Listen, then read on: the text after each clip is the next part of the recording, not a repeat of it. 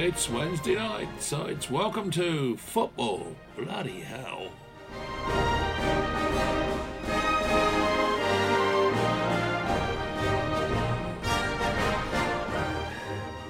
On the show tonight, we've got Paul Thorpe, Ricky Hyatt, Dave Pryor, and Yeovil Town's captain, Josh Staunton.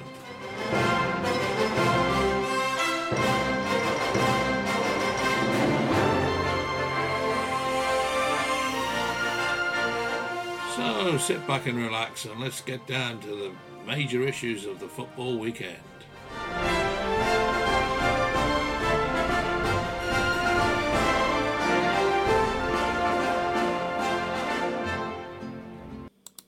Go. Well, good evening, everybody, and welcome to another edition of Football Bloody Hell. Myself, Dave Pryor, in the hosting chair with you this evening, and my guests tonight are Mr. Rick Hyatt. Good evening, Rick. Evening. Good evening. And Mr. Google Pixel 6 himself, Paul Thorpe. Hello, Paul. Good evening, everyone. I hope everybody's well. Other makes of phone are available, of course. Absolutely. And we've got Yeovil Town captain as well, Josh Staunton, joins us. Hi, Josh. All right. Hey guys, thanks for having me back on. And goal scorer. Yeah. Well, we will definitely come on to that. But first of all, just before we get into the nitty-gritty, of course, everyone at Three Valleys Radio shares the thoughts of the nation in the passing of Her Majesty the Queen Elizabeth II. I'm sure you would have all caught the funeral by now in the national mourning as we record this podcast after all the events that have unfolded in London.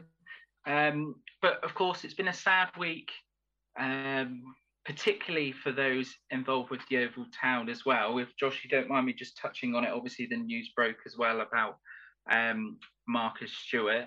Obviously, everyone at Three Valleys Radio is with Marcus and his family, and all you boys at the club as well, helping him get through it. Obviously, you must have known about this presumably for a little while, Josh. Firstly, how have you found the news? How has he been around the place? And what's the mood like at the moment? Because it's obviously devastating to hear something like that. It's a hard one, really, because Marcus is just Marcus. He just kind of tried didn't really make a big deal out of it. Enforced the message that it wasn't the end of the world. So it's it's hard because obviously it's very damning news. It was upsetting to hear firsthand from Marcus. It was another tragedy as such, which seems to the club find itself in, and it's hard. It feels like there's never any downtime at this club. There's always something, and Marcus is a great bloke first and foremost, and he's a very positive bloke, and he's got the attitude he's going to hit it face on. And I've had a conversation with Marcus, and he wants to continue. He'll continue coming in for as long as he can, and I think that's a testament to his character, really. And but it's also a sign of what release we can give him. Do you know what I mean? We can take his mind elsewhere and let him focus on something he loves rather than focusing on negative things, which will understandably creep into his mind. So it's a very hard situation to be in. Again, it's a new situation I've never experienced in a football club, and I think it's just a case of, as he is fully aware that everyone at the club we all support him in any way he needs, as big or as small as he needs us, really. And it's just trying to be that pillar of strength for him, because it's a long road ahead, and it's a bit of a step into the unknown for all of us, really. I mean, you make a good point there, Josh, that Yeovil Town have sort of been involved with things off the field that have gone through to the club in previous times. But Yeovil Town have shown that, not only the club, but the fans as well of Yeovil Town know how to pull together and sort of get people through these difficult times. Paul, I know you know Marcus, don't you? Yep. How have you found, obviously, the news that broke last week? Well, first and foremost, great words, Josh. I think that was really, really well put. Marcus is a really positive lad. I got introduced to him many years back via Tony Pounder and a lad called Martin Paul, alias Birdie, playing for when he used to play for Bristol Rovers. And he's a cracking lad, and I'm not surprised he's taking it on the chin the way he has, and he's carrying on.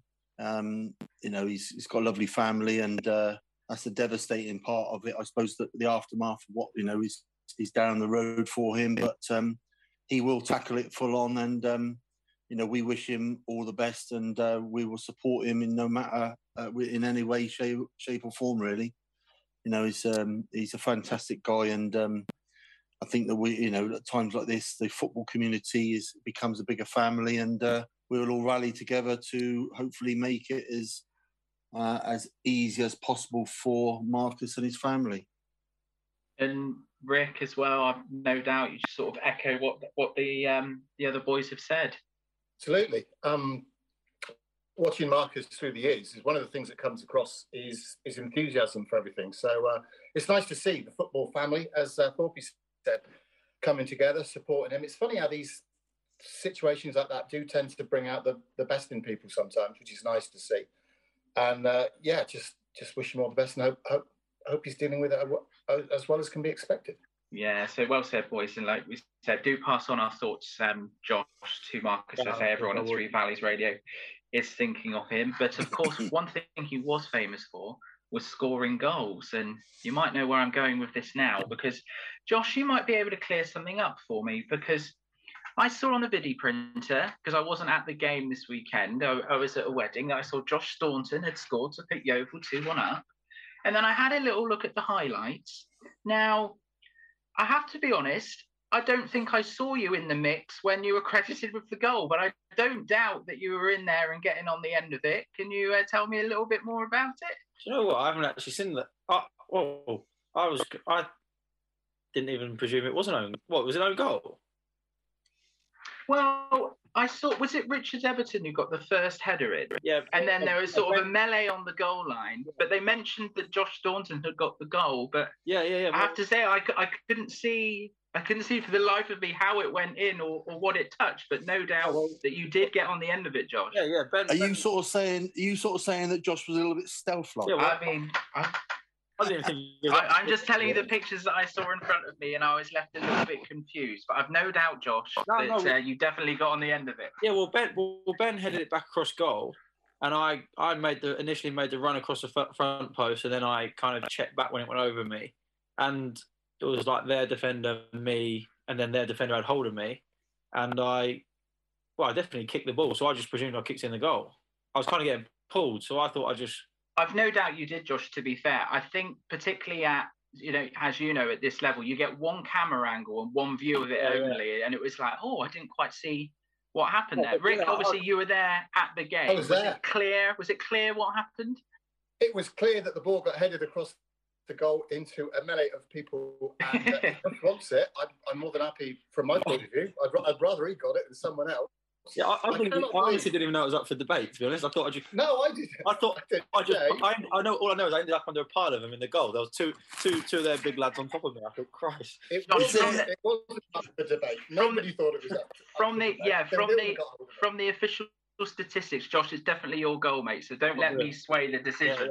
Yeah. I just wanted to have your take on it from the angle that I saw. I thought, I couldn't quite see what it came off to go into the goal, but happy that it did, of course. Yeah, just in case again. It was, to be honest, it was just a case of trying to get it in there, and I think it kind of come off my knee, shin, and then I don't know if maybe it hit one. I've got no idea, but I was close enough to get something on it and make it, or else I would have just kicked it away. So, Josh, it's yours. Yeah, absolutely. Thorpe?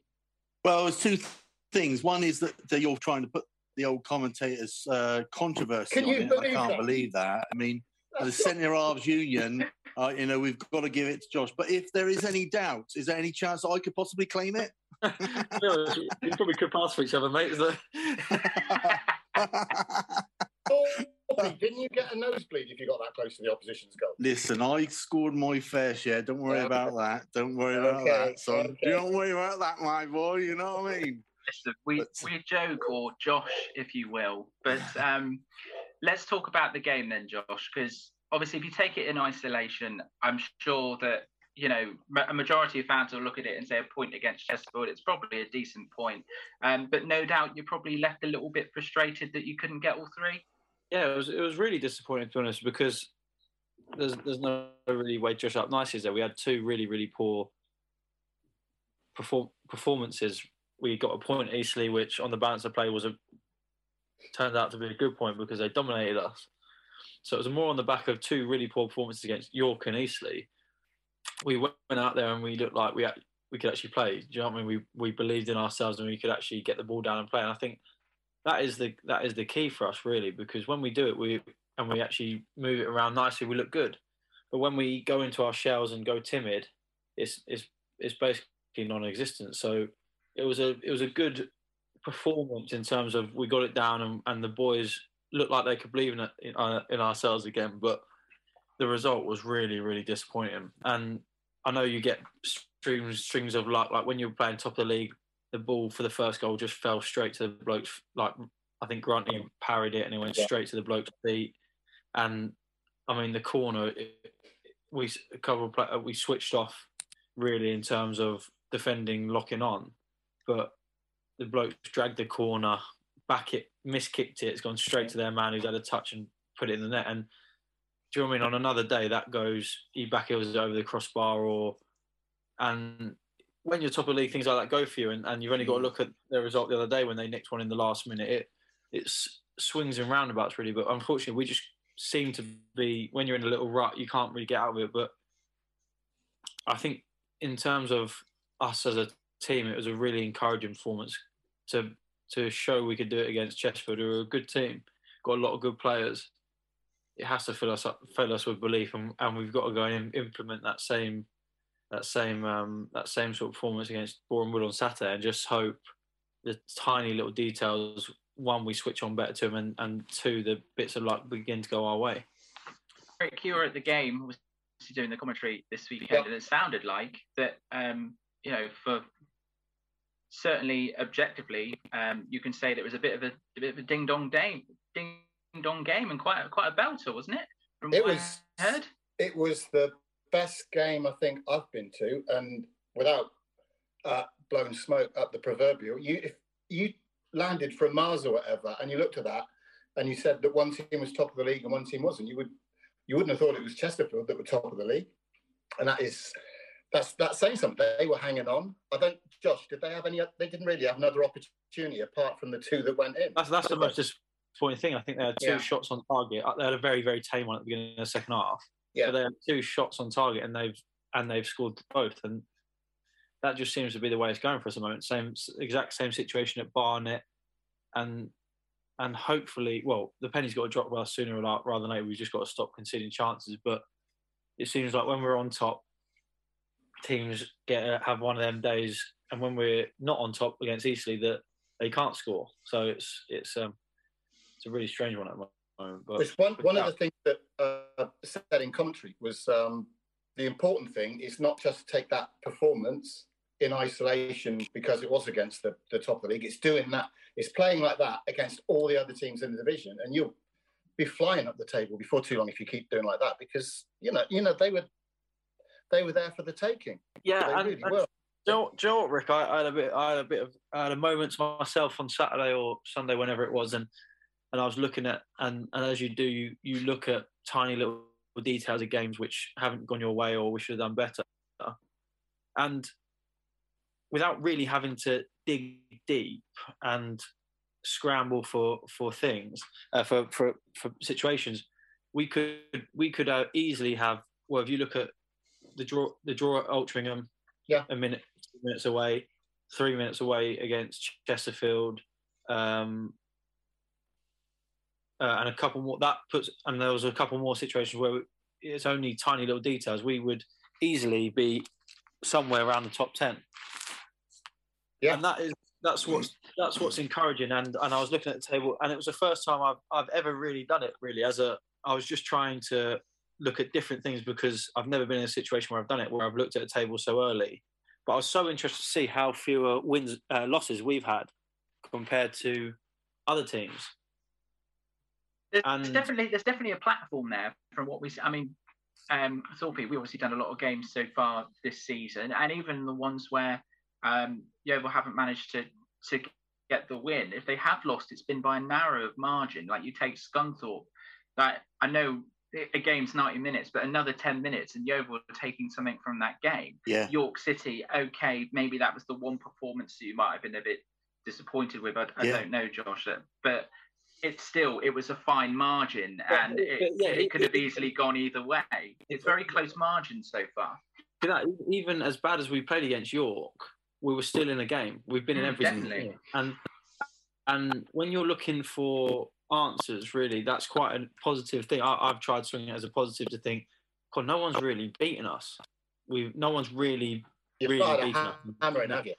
Yeah, like no one's ripped us open. Mm-hmm. And throughout the season, if we can make them, because every team, especially at this level, has bad games. If we can make them bad games not so bad, because 1-1 against Eastleigh, as bad as we were, we've got a point away from home. And it's a strong side against a good side, and they pass it around nicely. And if that was us on an off day, there's teams who on an off day will get beat 5-6-0. Yeah. And if we can try and just raise our standards every week, and Saturday was a massive platform to build on, that's when we can start attacking the league. And I'm not as discouraged as some people probably are, because I'm playing in the game, so I can feel the situation, and there hasn't been a game yet where I felt out of it. So as bad as as poor as the start has been in terms of results, it would take 4 or 5 little details to be tied up and we'd be right where we wanted to be. So as it makes it a little bit tougher, but it's not. It's definitely not panic stations for. I just want to ask you, Josh, from a personal perspective, if it's not too difficult a question to answer, the managers listening in, that obviously this season you're playing as predominantly as part of a back three. Do you see yourself, is that a position that you prefer to be in? As obviously you have that midfield role responsibility as well that you're more than capable in. Do you have a preference of where you are, or just a case of where the team and the manager need you? I've really enjoyed playing in the back three, to be honest, and I feel like I add something a lot more to the game in terms of I can kind of start the process of calming the team down from there. I would say the games I've played in midfield, we've probably bypassed the midfield a bit more, because I'm trying to just slowly calm the team down a bit at the back, and I feel like it's been quite an important role, probably a role which probably doesn't get noticed. But the thing is, I've always enjoyed playing midfield, but it's hard when you keep jumping in and out. Like, including pre-season, I've only really played 2 games in midfield, and it's a completely different game in there. You get tackled from all angles. The game's much, much quicker. Every decision changes. So I actually think if I continued to work in the back three, I would probably we could probably be quite successful as a group. You do look comfortable there, right? Yeah. Well, the thing is, not many people. The majority of my career, I was a defender all the time growing up. Mm-hmm. I didn't really step into midfield until I was 22. So did that vary between playing in a 3 or a 2? Or no, this is the first time I've ever really played in a 3. Okay. Off the top of my head, and just how different is it, Josh? I want to just going into the Premier League, for an example, take someone like Conor Cody, who was let go by Wolves this season on loan because they went to a back 4, and the general consensus is that he can't play in a back 3, even though he's gone to Everton. They actually played in a back 4 this weekend and was one of the outstanding players. I mean, just how different is it to play between a 2 and a 3, or is it a little bit of a myth, for want of a better word, that you can't play in one or the other? I think some people's attributes definitely leave them to be more desirable in one formation. Like, you can probably get away with playing smaller players on the outside of a 3 than you could if you had them directly in a 2. Probably not so much in the Premier League. I'd say that's probably more in the lower leagues. You can get away with having more athletic footballers in a back 3, just because you've always usually got one of the 3 is usually quite big. Whereas when you're just a pair, you can get dominated because it's much easier for a player just to peel on one player. But on the whole, I think the thing is, football's just overcomplicated a bit, isn't it? Like, when I used to play in midfield, when I was playing in midfield mainly at Halifax, we used to split the centre half really wide, and I'd drop in the middle of them anyway. So it'd be basically like playing in the middle of a 3. Yeah. But you'd just be in front, right, just ever so slightly rather than ever so slightly behind. So if you've got Connor Cody can do both because he's a good player, but certain managers have opinions on how each formation should look and how each team should look. So I think it comes down to the individual, really. Some people might want really quick players on the outside of their 3, whereas other managers aren't too worried about it. What about you, Thorpe? Have you played in both? Yes. Yep. The year we won our the treble, like, we actually played in a 3 for that was the second season under Brian Hall. So I know very much how to play the 3. I mean, just going back to a couple of things, because I lost connection for a little bit, is that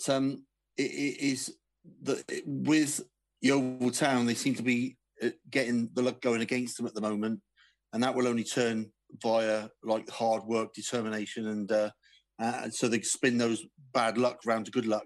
And it is frustrating as a player when you don't get that luck going for you, because you feel like it's just against you, and then the decision seems to go against you as well. So hopefully that'll change. As regards to playing in a 3, I always find that the outside centre halves are the more important ones, because they're the ones that talk to the wing backs. The wing backs have got to be extremely fit because it's one hell of a job up and down all day. But it's their communication with the wing backs when they're deciding when to drop in, and also to make the 5, and then when to release them to make the 3.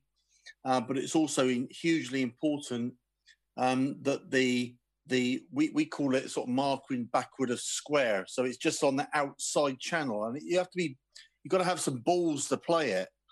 But you sort of mark on the outside, so you can control the channel.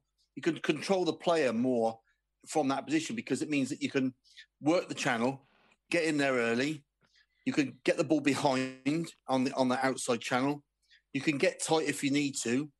You can challenge in the air if you need to, but you can also try and nick the ball as well. So if you're playing, say, like the player, and you're just on the outside, probably touch tight, and you're working that channel, and it's a hugely important part of playing in the 3. The other bit I'd like to say is that it's two styles of centre halves. There's my style, whereas you're a battler, possibly better against a bigger lad, possibly down the middle. I used to play actually on the left-hand side because I was quite good with my left foot, but a no-nonsense type centre half. So probably the distribution probably is not as good.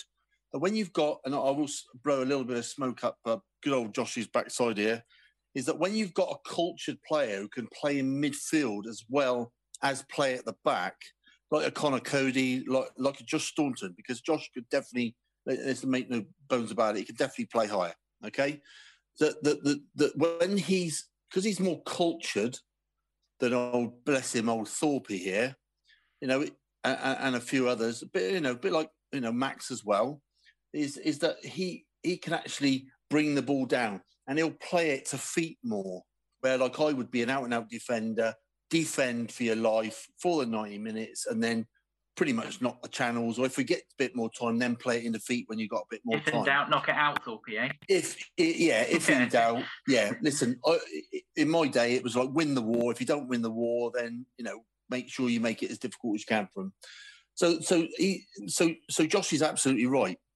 Him playing in midfield, maybe they're missing, Yeovil Town are missing that little bit of more culture at the back, because he's so good on the ball and he can play really well, and he reads the game superbly well. Sometimes you see him drop a little shoulder, and and then just walk out. And you think, well, he's that striker's gone for the milk, and it makes Josh look absolutely fantastic, like Beckenbauer of our day.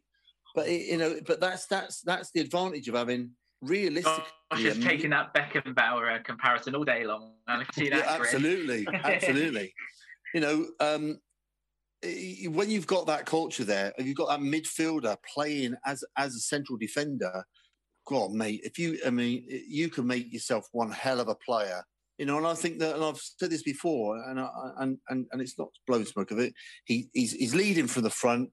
He's playing well, even in a team that's not performing as well as it possibly could. But the early days, and the manager has to be given that time to actually do it.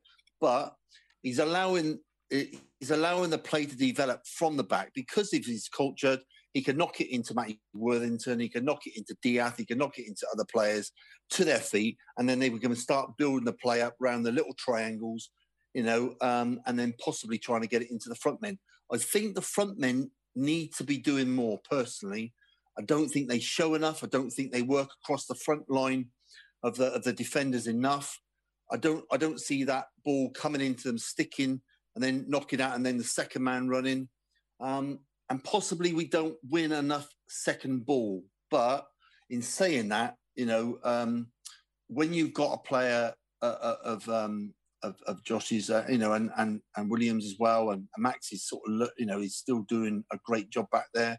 I think that the culture that we get and the actual playing football and knocking it about, I think that's definitely the way that Yeovil Town need to play at the moment, instead of like just bosh, bosh, bosh, bosh, bosh. And I think when you've got a player like Josh at the back, then I think that is a massive bonus for the squad of players, because they breed off his confidence with that. Yeah, and the last commentary game I did. Sorry, Josh. The last commentary game I did was the Barnet one at home, and it's chalk and cheese, the performance from the boys in those two games. And I would just say, Josh, please just remember that Thorpe and I were very nice about you, and Dave tried to nick your goal off. Yeah, I remember that. Yeah. Just moving forward, it's just a good one to hang on to. I think Thorpe is right, though, isn't it? It's about having players who complement each other. Like Ben, I really enjoy playing next to Ben because he's extremely good at things I'm not so good at.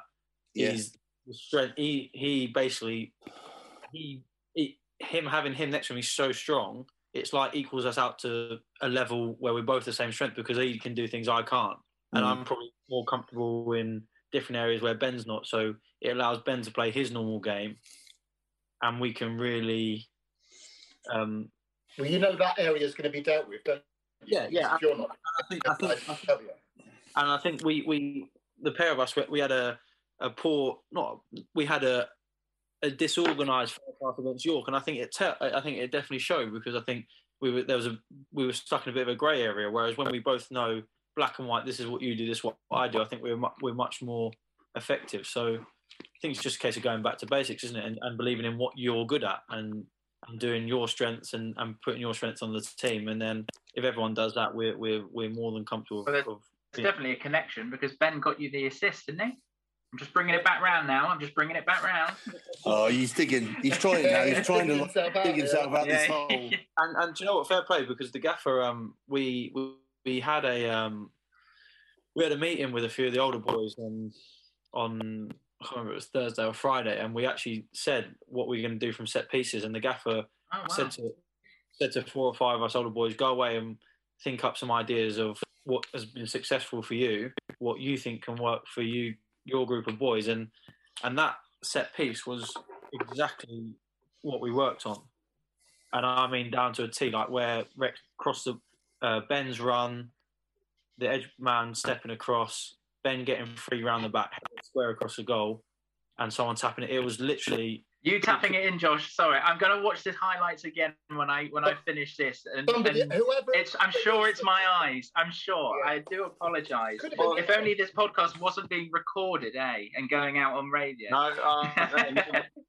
I've got no bones. It was exactly where he wanted to put it, and we always said if you put the ball across there, something's going to happen. So, and it did happen. So that's testament to the gaffer as well, really, because he's got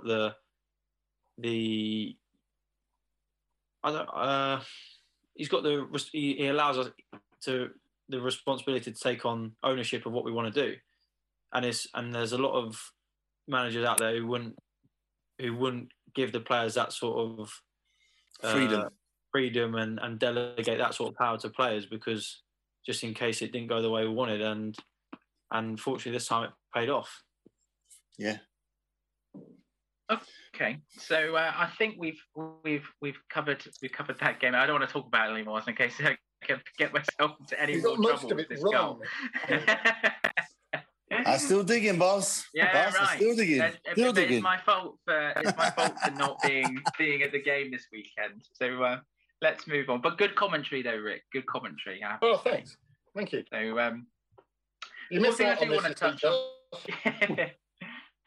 One thing I do want to touch on. Oh, go on. I was just going to say, apparently Josh is too busy on a Saturday afternoon to listen to my commentary. You know what was funny though, Rick? Do you know what is really funny? A lot of the time, AD would text me at about 3:15 on a Saturday, can I do the pod on Monday? Honestly. He's not replying. Why isn't he replying? As if I'm just going to just quickly nip in and go and check my phone.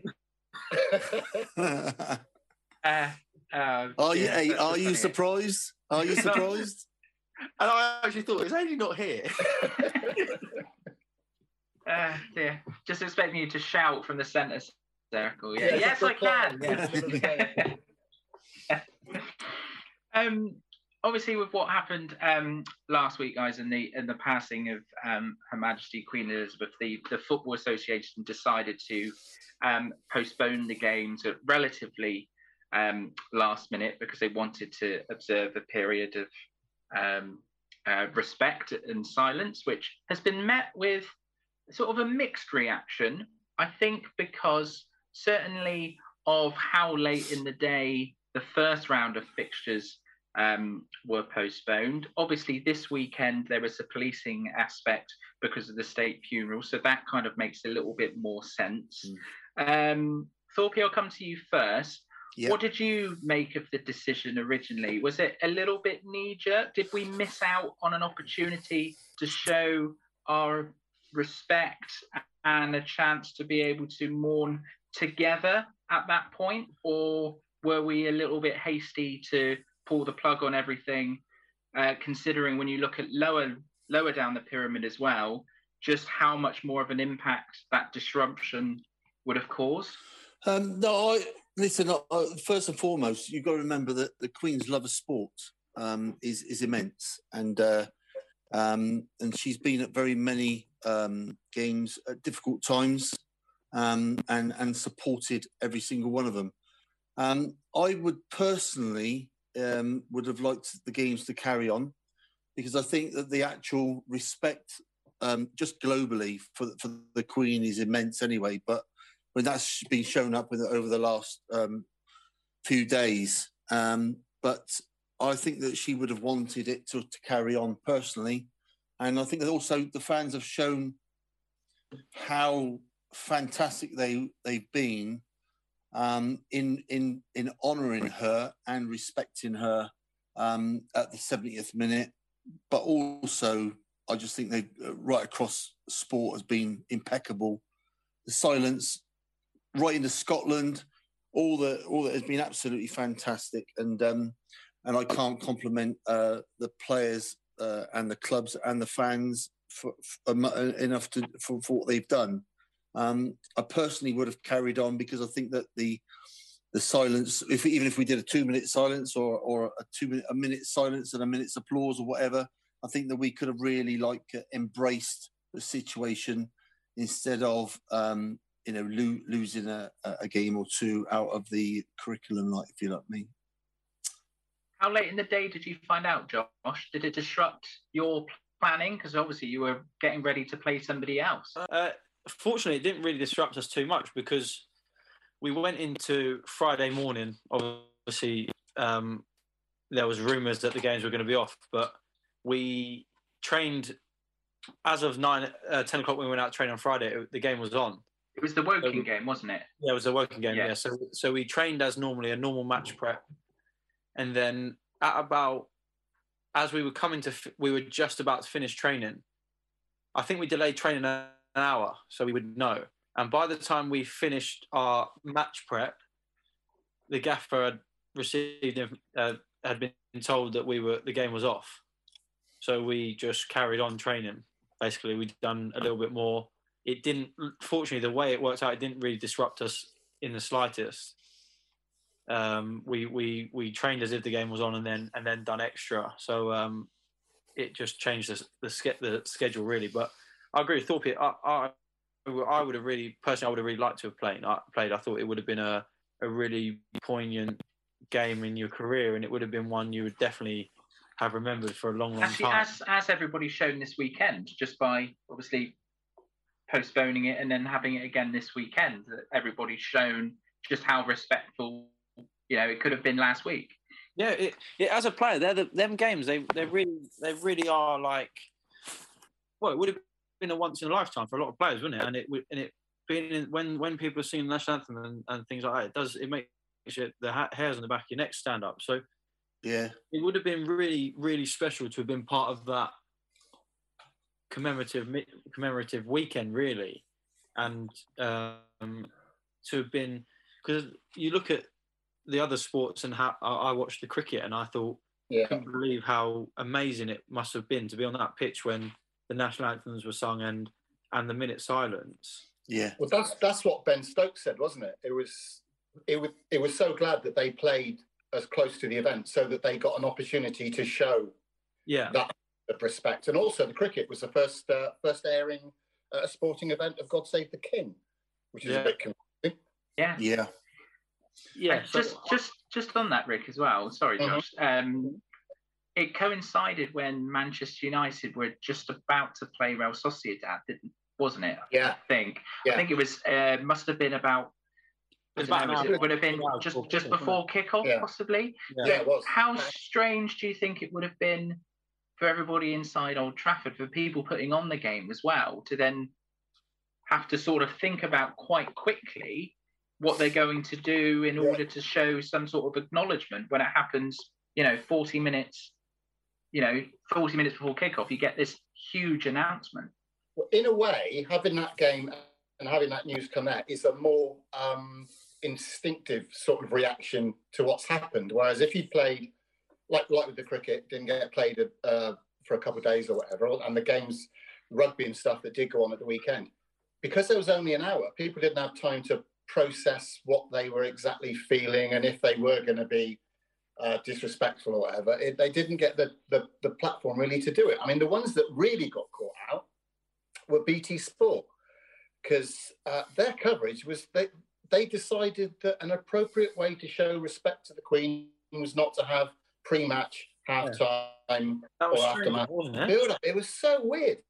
So instead of having a build-up, that you could have done, they had 100 best Eurodivisie goals to some house music, which is slightly less appropriate than having some people in the studio saying that. I mean, BT really, really dropped the ball. That shows a little bit of this has just happened panic, possibly. Yeah. But you just touched on.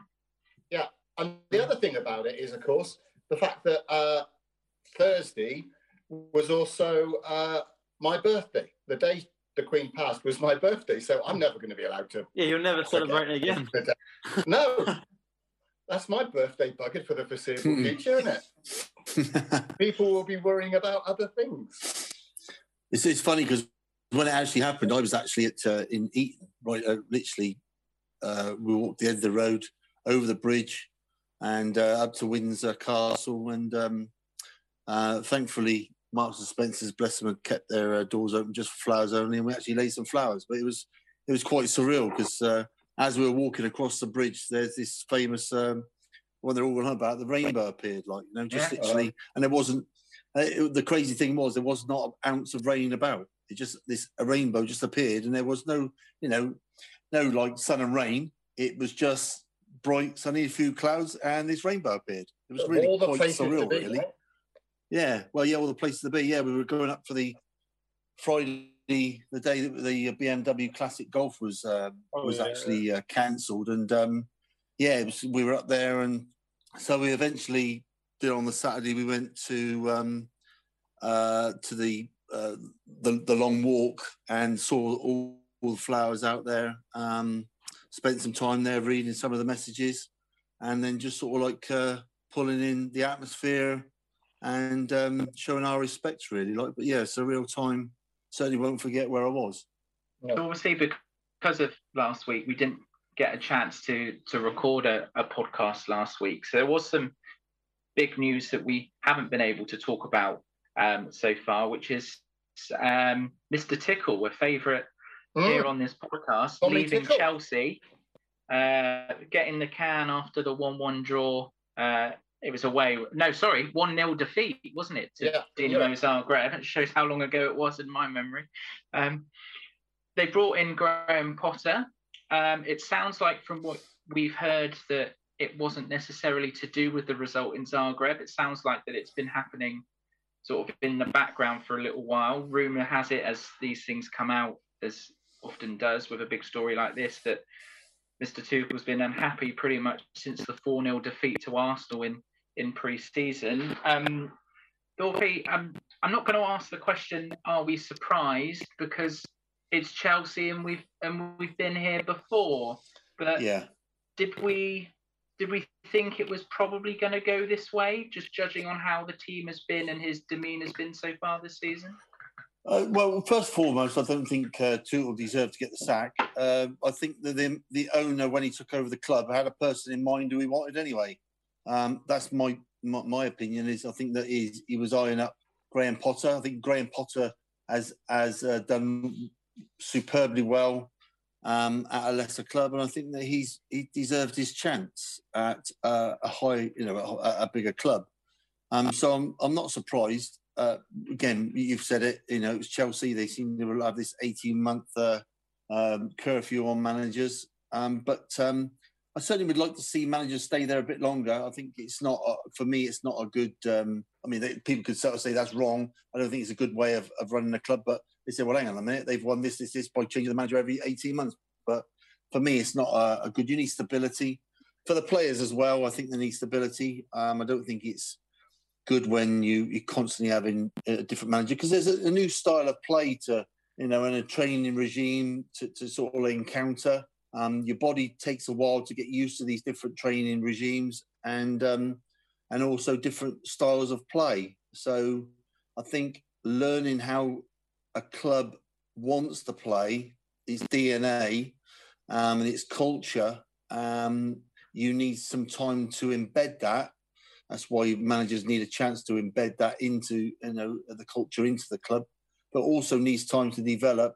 And also you need time to actually build that squad up to be able to develop your own style of play as well. And 18 months is not long enough.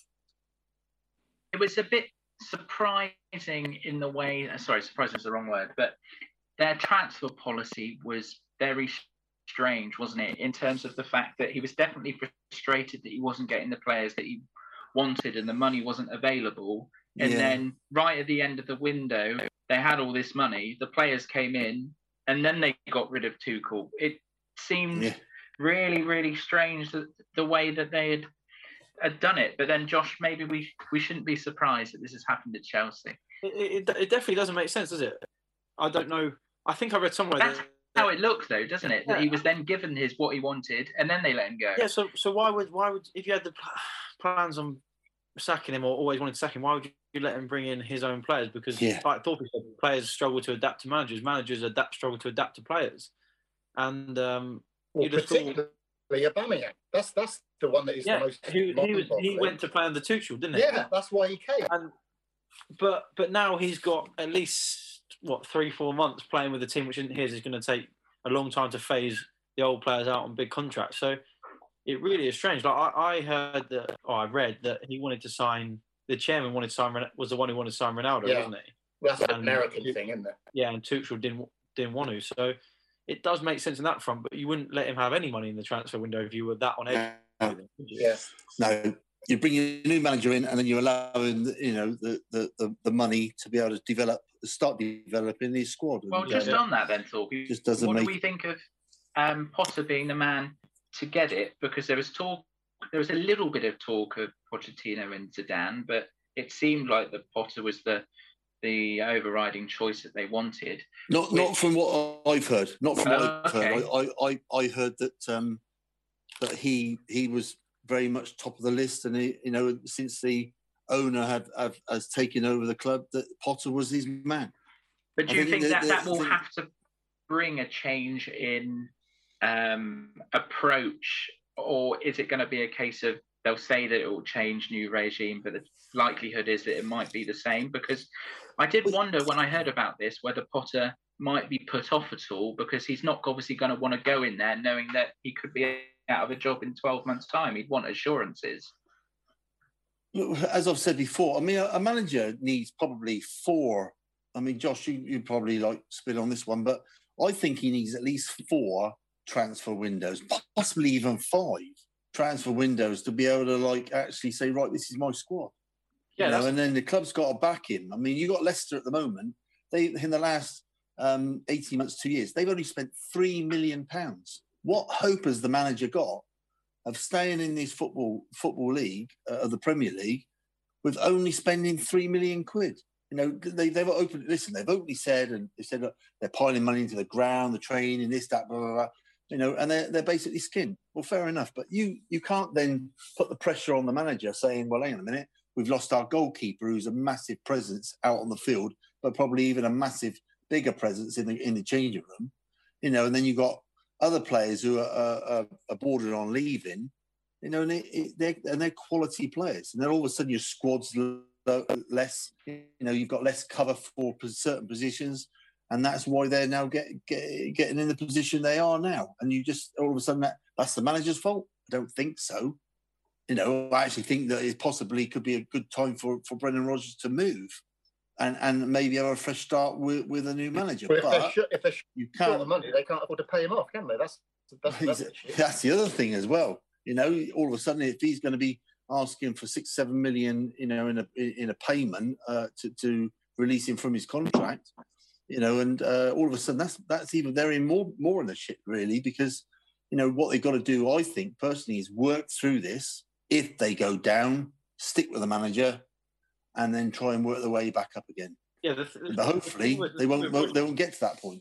The thing with Rodgers is they were in a strong position, and they, like you say, they just have not invested at all. Not invested at all. And he's had his hands tied behind his back. It's almost as if, unfortunately, the worst thing for Leicester was losing their owner, wasn't it, in the helicopter crash? Yes. Because he had the real drive for Leicester, and maybe I think it was his son who took over. Yeah, his son. Yeah. Probably doesn't have that same sort of passion for it, and maybe that's where. Look, everyone knows in the Premier League, to stay at the top end of it, you have to keep. You have to invest, and Leicester just haven't done that. With that in mind, boys, do you think that Rodgers is being unfairly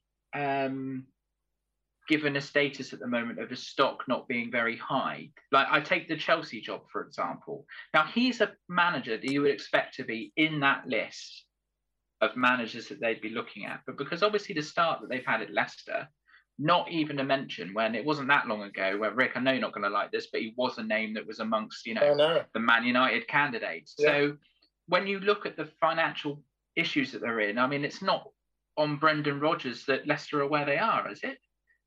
He has had the rug pulled from under him a little bit. But I guess that's how it goes with managers. You're only as good as what your team is. But listen, when you get an influx of players, let's do it 2 ways, right? When you get players that have been there a long time, right, and they know their places in, they know they're going to be in the side. Like Vardy, if he's in there, he's going to be playing. Sometimes you can get your slippers on, and you might lose that half a yard of sharpness. You might think you're training well. You might think you're playing well. My latter part, I looked at my career at Dorchester. I started off on a steam train. By the end of the second season, I thought I was, absolutely thought I was doing okay. But actually, when I look back at it, I probably had dipped in form. I probably had thought that, I'm captain and I got my slippers on and maybe I wasn't performing well enough. But when you actually all of a sudden you bring somebody in, like happened at Yeovil, you got Mark Shell coming in, you got Neil Cordice coming in, you got other players like dropping in and wanting to take your place. Then all of a sudden you get a rocket up your backside. Cool, I need to perform here. I really need to push myself in training. I need to train harder. I need to work harder. I really need to show this manager what I'm about. And that sharpness makes the whole squad buzz that a little bit more. And you get that little, listen here, don't let me down out there. Why are you not doing that? Tuck in a bit more. Work hard together as a squad. And when you can only do that if you're investing and also putting me under pressure, putting Josh under pressure, putting Diath under pressure, Matt Worthington under pressure. So they got to work hard for their place in the squad. And when you're only spending £3 million, you're not able to do that.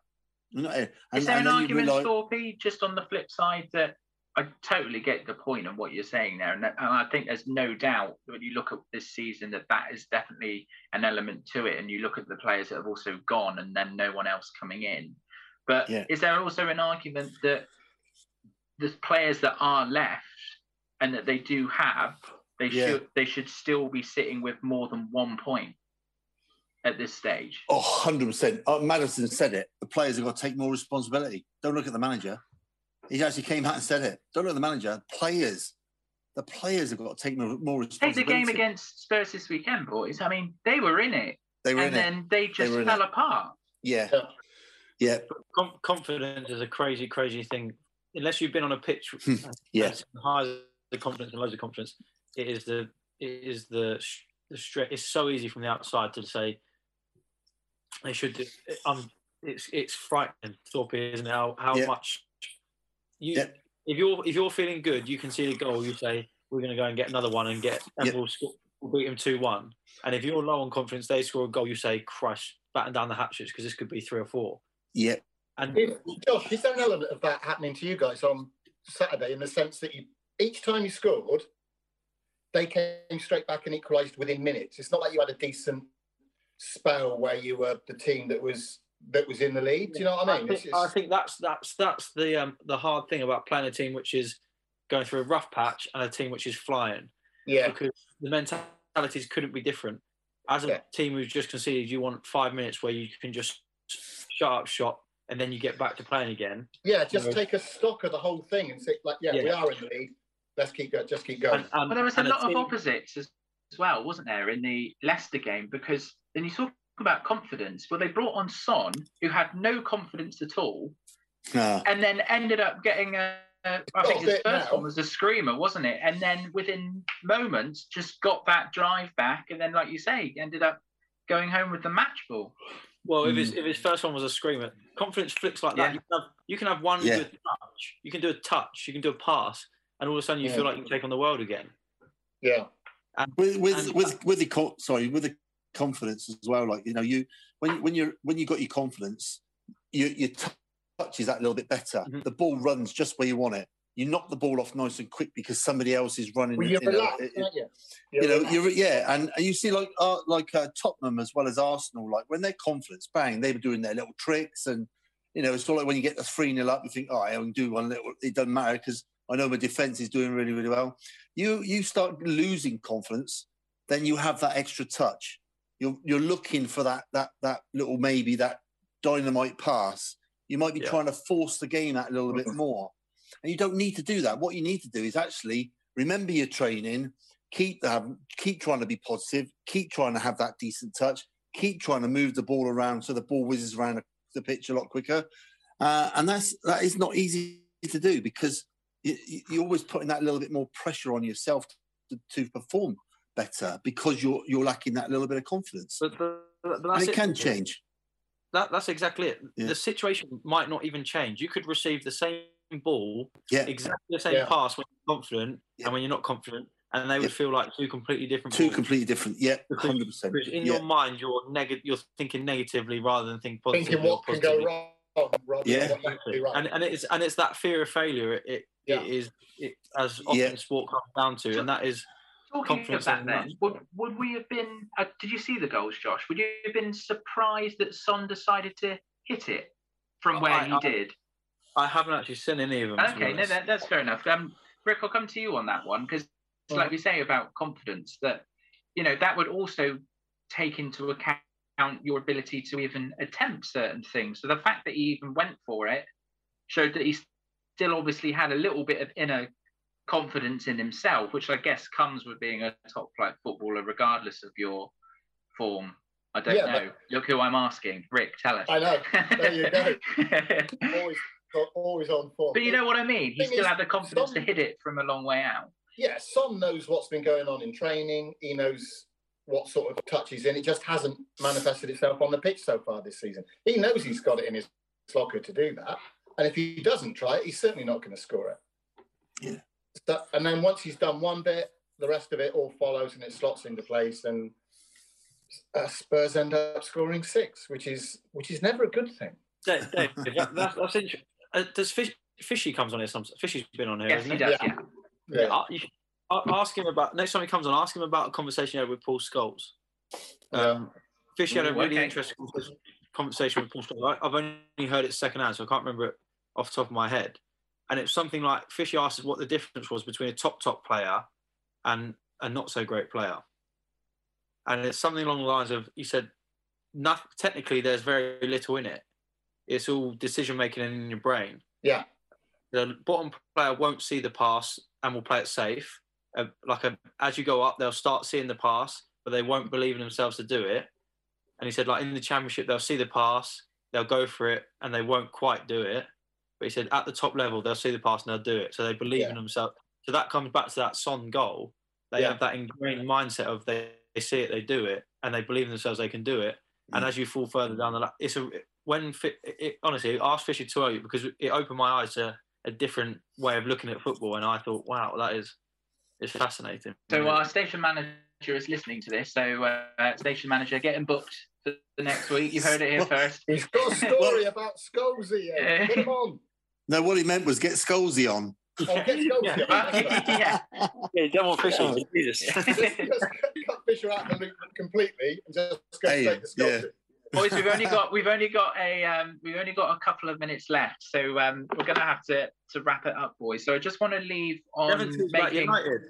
No, I know it's great, isn't it? I know. How refreshing. I just want to touch on making everybody involved feel old, because I'm sure you would have seen this weekend that Ethan Nwaneri, I think I've got that right, has become the youngest ever player in the Premier League now at 15 years and 181 days. He was born in 2007. Thorpe, how you feeling? Oh, stroll on. So old.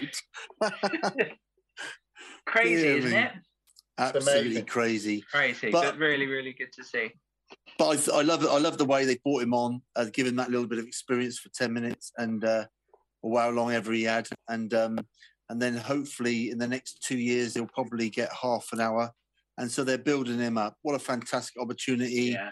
He sounds like a fantastic prospect. And let's hope it's one of these prospects that come through.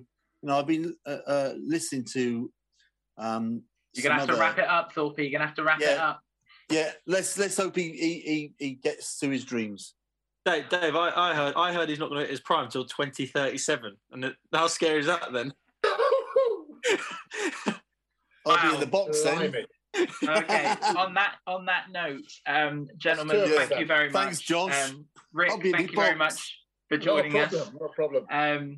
Google Pixel 6. Thorpe, thank you very much for joining us. Pleasure. Josh, you've got your goal, mate. Apologies again. I will watch it back and let you know and confirm that. But you've been listening to Football Bloody Hell.